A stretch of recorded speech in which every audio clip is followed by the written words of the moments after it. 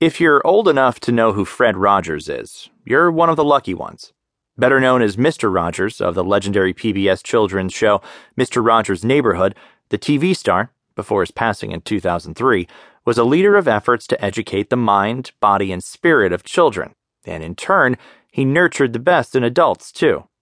Despite the fact that he played with puppets, Rogers took a very rational approach to the world. For example, he wasn't afraid of Friday the 13th, a day shrouded in Western superstition believed by some to bring bad luck, and he didn't want children to grow up fearing the day either.